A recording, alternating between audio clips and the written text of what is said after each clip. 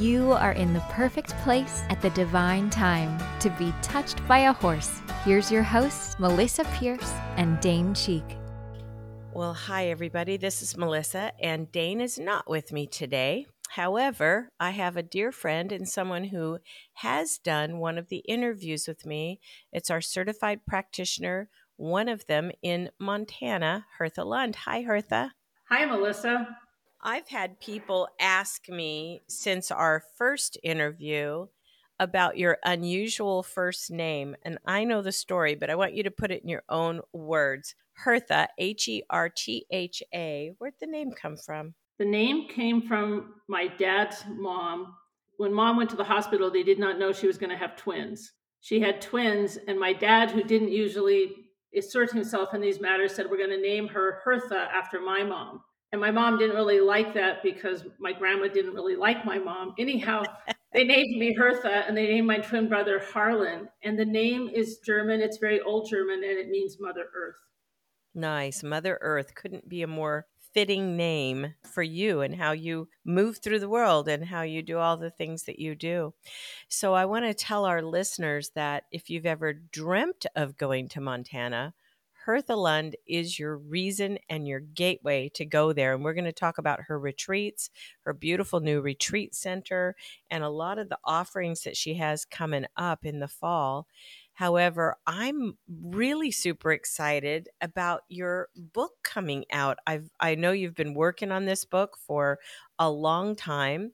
The book is called Alchemy of Resilience, and the tagline is My Rugged Path to Wholeness. And if there was ever an understatement on the face of the globe, my rugged path is an understatement, but absolutely fascinating book. And I can't wait to read my final copy of it because I've had the privilege of reading it in its different iterations and just very excited for you. So what process is the book in right now?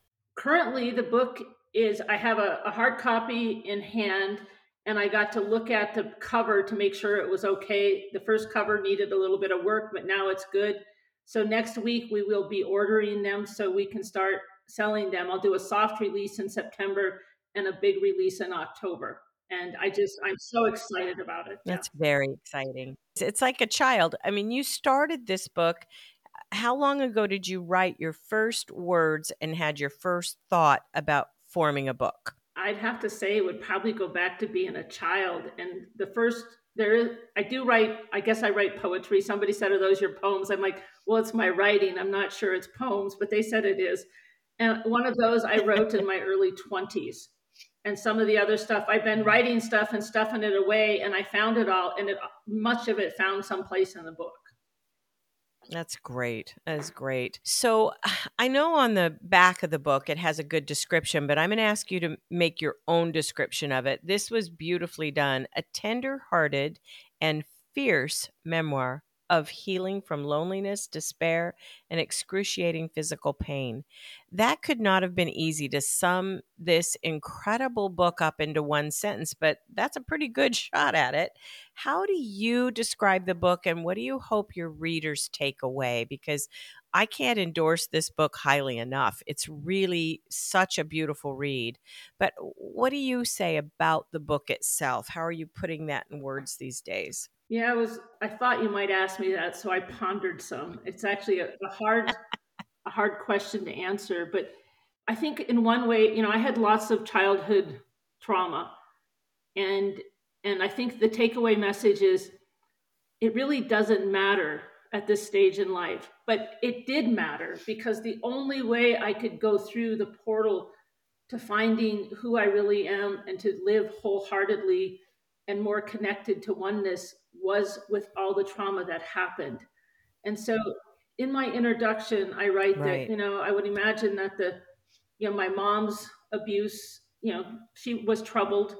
So, she doesn't get a whole pass, but she had her own issues. The teenager who abused me, all of that, they caused me damage, and it did matter. And but now I say, as far as I took into the body the shame that really belonged to him. Through the journey described in this book, his shame is no longer part of me. I remember doing that piece of Gestalt work with you when we took that piece of your trauma out. And one of the things that we reframed was all that shame you had carried your entire life had nothing to do with you from the time you were a little girl carrying it and packing it around. It belonged to him and you gave it back to him. And that was an important piece of work, definitely in your Gestalt work. Yes. And so that trauma, through the process of working with you and becoming a coach, writing the book, becoming a speaker, all of those things were parts and parcel to becoming, who I am today. And I now live in a much more freer state. I actually found a notebook that I wrote at one of the course, and it was like, ooh, I mean, I went back to how it felt then, and it was pretty horrible. It was pretty raw.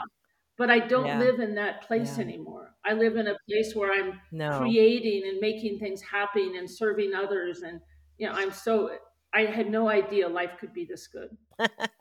Well, you have a beautiful lightness to you today. I just remember so fully meeting you, and you had brought your friend to a retreat I was doing for both yourself and your friend who had a deep trauma herself to go through this retreat and the Gestalt work. And I remember thinking how beautiful a soul you were because everything that came from you came from such depth and insight, but you didn't speak very often. And it was really clear to me this sort of, I don't know what the word would be, sort of a glazing of sadness and pain that was over you. And so as it's lifted, and as you've done your personal work, and I really think writing this book was a piece of personal work all in itself. As you've done all of this, you have such a lightness when you walk into a room or into the arena today. I think you're a light that just draws people towards you like moths to a flame. So very happy for you and very honored to have been a part of your healing process for sure. So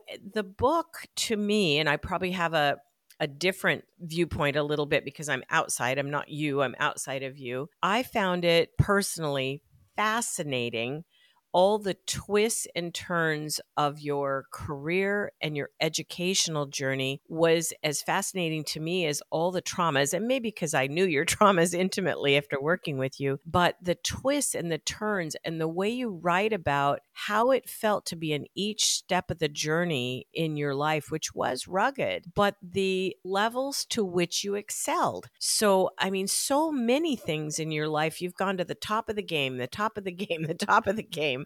And so quite impressively all the way through. So do you have a way to put in words? I don't want to give too much of the book away, but I want people to understand no matter who you are, you want to read this book. So can you walk us through just a little bit of your educational twists and turns and where you went? Because it's fascinating, sort of your bio. Yes, sure. So after high school, I was going to go to pre-vet and pre-med at Colorado State, but I took a turn and went to MSU, Montana State, where I actually I walked onto the basketball team and I was on the rodeo team. So I had two varsity athletics and I was a pre-med, pre-vet student. And everything was going great. Now, no, one of my strategies was to work hard. So the interesting part is that my trauma fueled my success because that's one way I dealt with the pain is just to be good at everything. I wrecked my knee playing basketball, so now I no longer can do that, and that's the first time I ever kind of collapsed into a hole. And so, but I continued on with college. We also lost our family ranch, and I no longer had access to my parents' money, so I had to work all the time. And I went to horseshoeing school. So I became a blacksmith and a horseshoer, and I was actually very good at it. I did an internship at the University of Pennsylvania, Kennett Square. That's where I took some of the race horses that get hurt. They take them there. Anyhow, I did that, and then I worked as a horseshoer, a bartender, a janitor, waitress, everything I could to finish college. And then instead of getting my degree and applying to vet school or med school, I went and managed a ranch for a while. And while I was managing the ranch, I wrote about national issues, policy issues. And instead of just getting published as letters to the editor, they wrote them as op-eds. And people said, you should be a writer. So I followed my heart and I decided I wanted to be a writer. And I went back to college on the East Coast. And I decided to go to the East Coast because I was a little bit indignant about people from away from the West telling us how to live. but I thought I would be equally as ignorant if I didn't go live with them and try to figure out. Which was brilliant. I mean, here's this Montana girl, and that's not a small thing in a young age and all by yourself in the world to jump out to the East Coast to go to school. And I loved that. I loved your adventuresome willingness to take a look at, well, maybe instead of judging these people, I need to go see what that's all about and then be able to, to look at it with a clear view. So you're out there and you went to school then to be a writer, a journalist. Yes. Yeah. And yeah. When I first moved to Philadelphia, I didn't have a car. I didn't have clothes. I mean, I'd been working on a ranch, so I had boots and tennis shoes and jeans. I did not have clothes that were suitable to work I got a job working at a press, Temple University Right. Press, and I had three other jobs that I worked around the clock. But I had to borrow money from my aunt to buy clothes, and I felt so out of place in the city. I listened to the Sound of Music over and over again in my headset because I just felt so uncomfortable and out of place and missing the mountains and my horses and everything. But I did it, and I was on the dean's list for a few semesters, and I was an op-ed writer for the Temple University Press because I had such a unique view on things. I once started an article. I used to be in solitude amongst 10,000 acres. Now I'm amongst 10,000 and less than an acre. Exactly. Oh, gosh. Wow. So you go to be a journalist, and then what happens? You're doing these op-eds. To be a writer, everything I did, I would try to apprentice myself to somebody good, and I would start at the bottom and work my way up. I actually delivered a newspaper once that I was working as a deliverer, and I wrote an article in it. Anyhow, I come back to Montana and I work as a freelance writer, and I'd sometimes cover a story, sell it 3 ways, and I'd have to write it 3 different ways. But I was picked up to go. I moved to Minneapolis and worked several jobs as tried to get my freelance writing business. And I called into DC to do an interview with American Farm Bureau Federation. And as I usually, the agriculture press wouldn't talk to you if they thought you were a journalist because they didn't get a fair shake. So I say I was in 4-H, I rodeoed, I used to ride horses, I'm from a ranch. And they barely got done introducing myself. And they said, "Are you looking for a job?" So I interviewed, and I moved to DC within 2 weeks of that, or 3 weeks. I was in DC covering Congress as a journalist. Our Montana cowgirl standing in Washington, D.C. And then what? And so I did that for 3 years. And there was some court cases that year. It was in the early 90s. And it was some of the top cases in the country on the Fifth Amendment property rights. And as I was sitting there in the wings being a journalist covering the story, I decided I didn't want to write about it. I wanted to do it. And so I then worked to take the the test that you have to take to get into law school, LSAT. So I took the course, and then I got in. I went back to Montana because I figured I would want to practice in Montana. And so I moved back to Montana to go to law school, and had to work several jobs to work myself through law school because, again, I'm broke. I worked at the Montana legislature for the Montana Farm Bureau, and I wrote op-eds for them. And I helped draft legislation for the legislators to introduce. And then after law school, I clerked for the Chief Judge of the United States Court of Federal Claims, which was a pretty big deal. I was his first hire, and most of the people who went there were from Harvard and Yale. It's a very big deal. It's a very big deal. Yeah. So he interviews you, and what's his thought? All I know is that after we got done, we had to do it by phone because he didn't have money to fly me there, and I didn't have money. And after I hung up, I thought we'd laugh through it. I told him what it was like to grow up on a ranch in Montana, and we were laughing. And then we're done, and I'm like, God, I either really blew it or got a job. He saw excellence. So you go to work for him. Yep. And we sometimes would go to these dinner parties, and that's when Justice Scalia was still alive, and there would sometimes be 3 or 4 Supreme Court justices. And the other law clerk was beautiful, gorgeous, and she and I would walk beside him. Side story is I actually had her take me to a salon so I could learn how to put on makeup and do my hair because I looked at her and I thought I could compete and lose, or I could ask her for help. So right. I asked her for help. Anyhow, we're at one of these parties, and she said, "Will you introduce us to Justice Kennedy?" And so Judge Smith took us over there, and he said, "This is Monica, and she went to these schools. And then this is Hertha, the state champion horseshoer from Montana.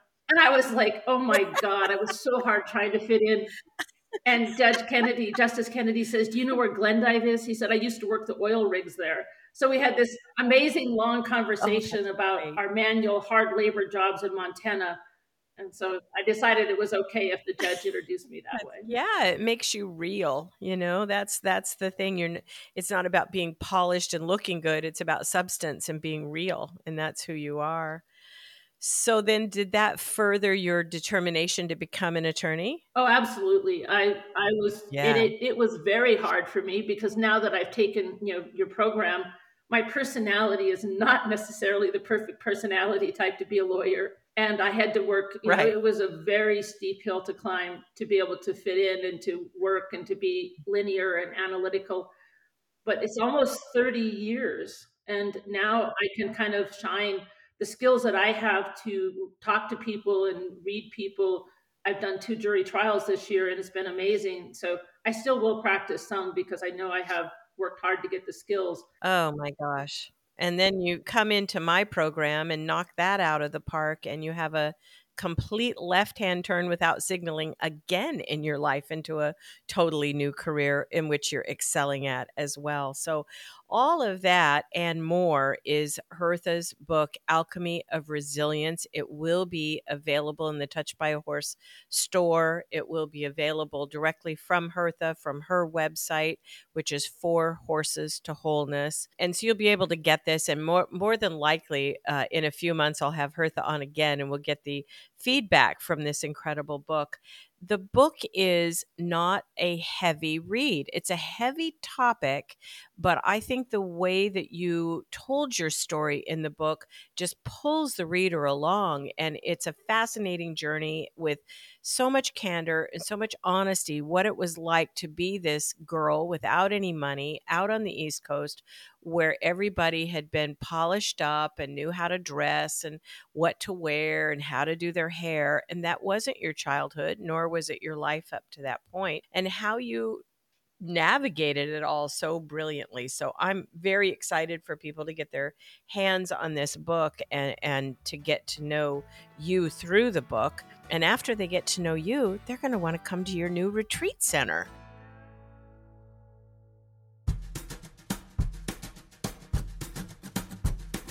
Touched by a Horse offers 3 comprehensive programs giving you the ability to have the career you've always dreamed about, working in partnership with the magic of horses. Our Equine Facilitator program provides you with the skills to build a thriving business hosting group experiences with horses. Our Equine Gestaltist program prepares you to open your own private Gestalt practice in partnership with horses. And our Master Equine Gestaltist program builds your Gestalt skills both in and outside the round pen. All of our programs include in-depth live classes, business growth training, and a supportive community of herd members to collaborate with and learn from. Visit our website at touchedbyahorse.com to learn more about which program is right for you and your healing herd. So let's shift gears just a little bit. You and your wonderful husband, and how old were you when you guys got married? 47 That's right. 47, first for marriage, both of us. love of her life. Yep, first marriage for both of them. I remember the story. If you haven't heard the story of how they met, please listen to her first podcast with me, because it's really a cute story of how they got together and how they met.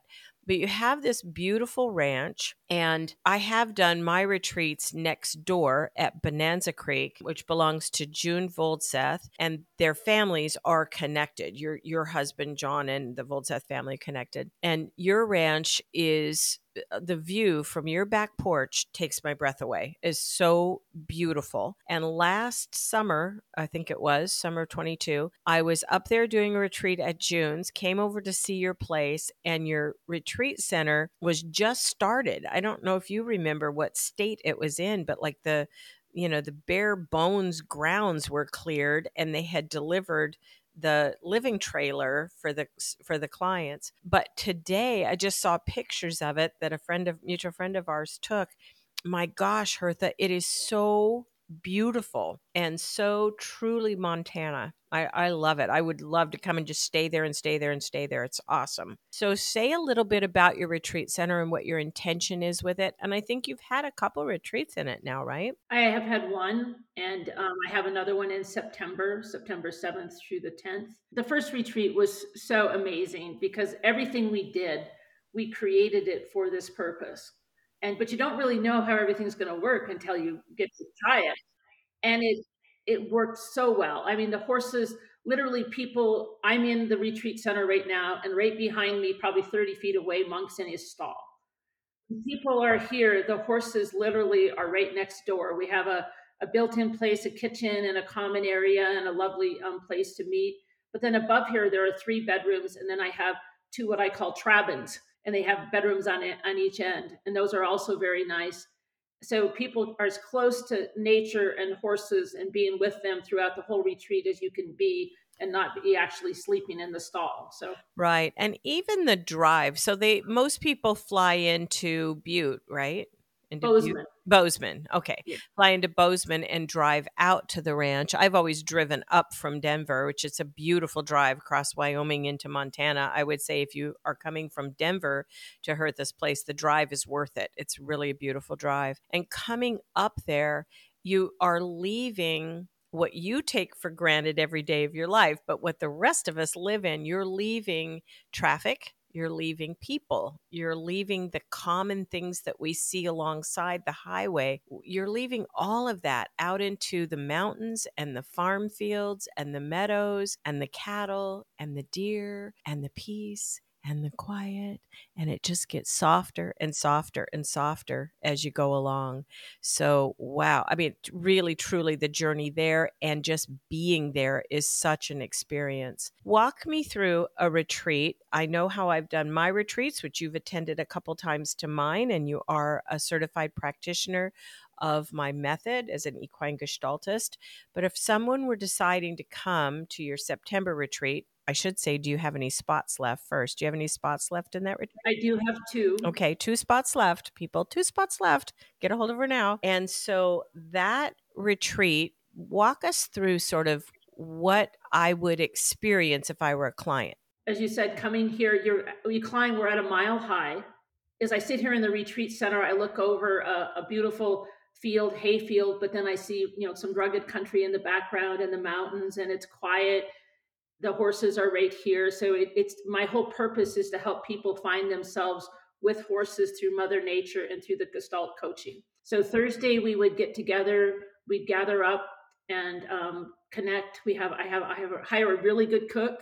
So we have dinner together and we visit some that night, and then you get the evening to settle into being in out amongst the stars. I mean, there's no light pollution, so you get the broad, Montana sky and stars.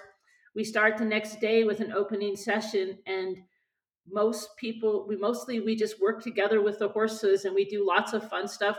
There's nothing set. It all is dependent on the group, on what they want and where they're at. And we'll laugh, we'll share our stories. Some people, we may cry some, but at the end, everybody leaves with a looking like they've gone through some type of inner transformational process. To me, it's the most amazing thing. And I have the most amazing horse named Mystic. And what I've learned from Mystic, a lot of what I learned about my inner healing, I learned from the horses. And Mystic is 16'1", but she's over 1,700 pounds. She is a big girl, but natural horsemanship talks about this soft feel.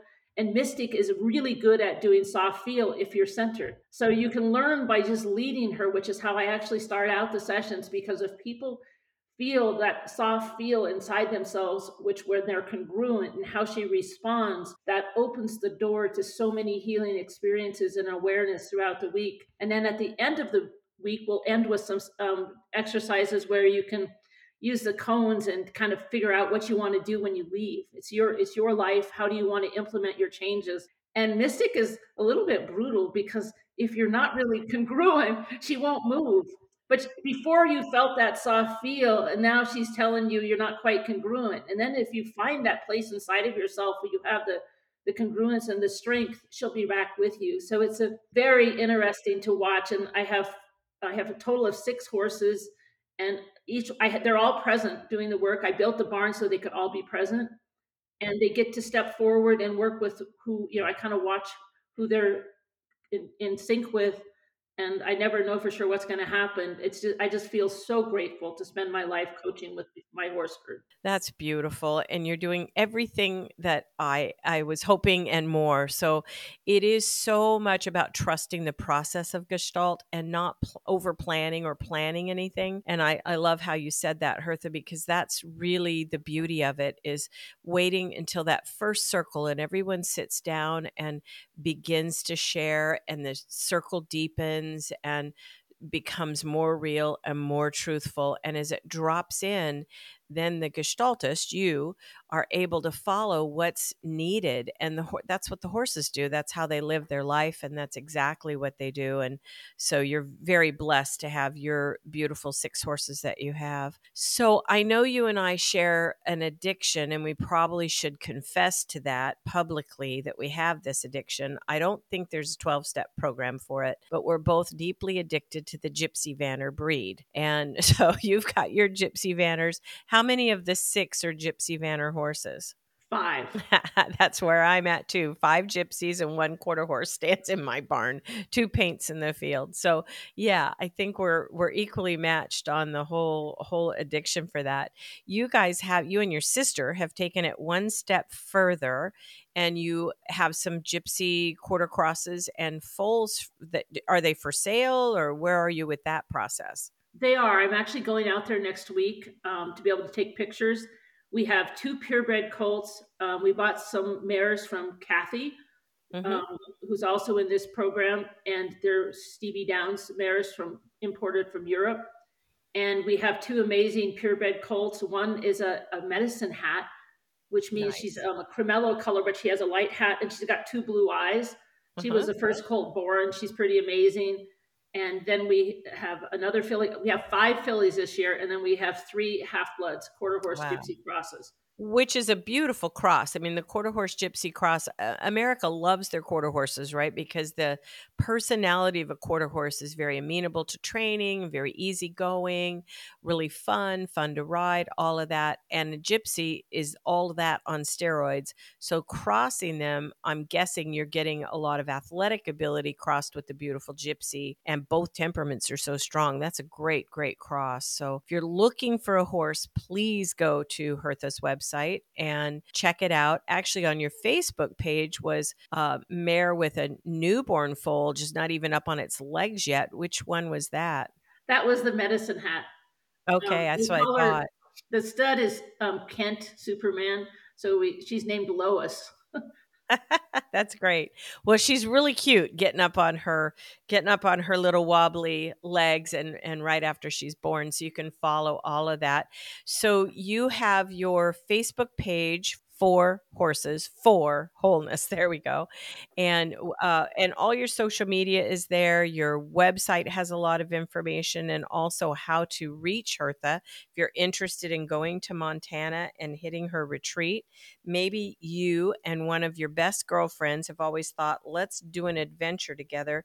I guarantee you that retreat would be a life altering and deep memory for 2 sisters or 2 girlfriends to go take those last 2 spots at that retreat. The other way, though, is I have a lot of women who have never traveled alone. And when they come to my retreat, it's one of the most adventuresome things that they've done, is to say, I'm going to sign up for this experience. I don't quite know what it is, but I know there's horses, and I know it sounds like it gives everybody a reboot in their life. And I'm going to go on my own to Montana, find this place, find this person who I've never met, stay with all these people who I've never met, which could be terrifying for some people. I have seen people absolutely go through that process, and that's transformation for them. Just to say, I am capable, I am strong, I am whole, I'm going out there, I'm going to do this thing I want to do. I don't need my sister or my best friend. I'm doing it on my own and experiencing myself at the truest and deepest level. So I know you take very good care of people if anyone decides that they want to do that. So, Hertha, what's the best way for them to reach you if they listen to this podcast, they're excited about it, and they want to reach you? What's the best way? The best way to reach me is to call. I have a dedicated number to Four Horses for Wholeness, and you will be returned 406-282-4002. Give that one more time, 406. 282-4002.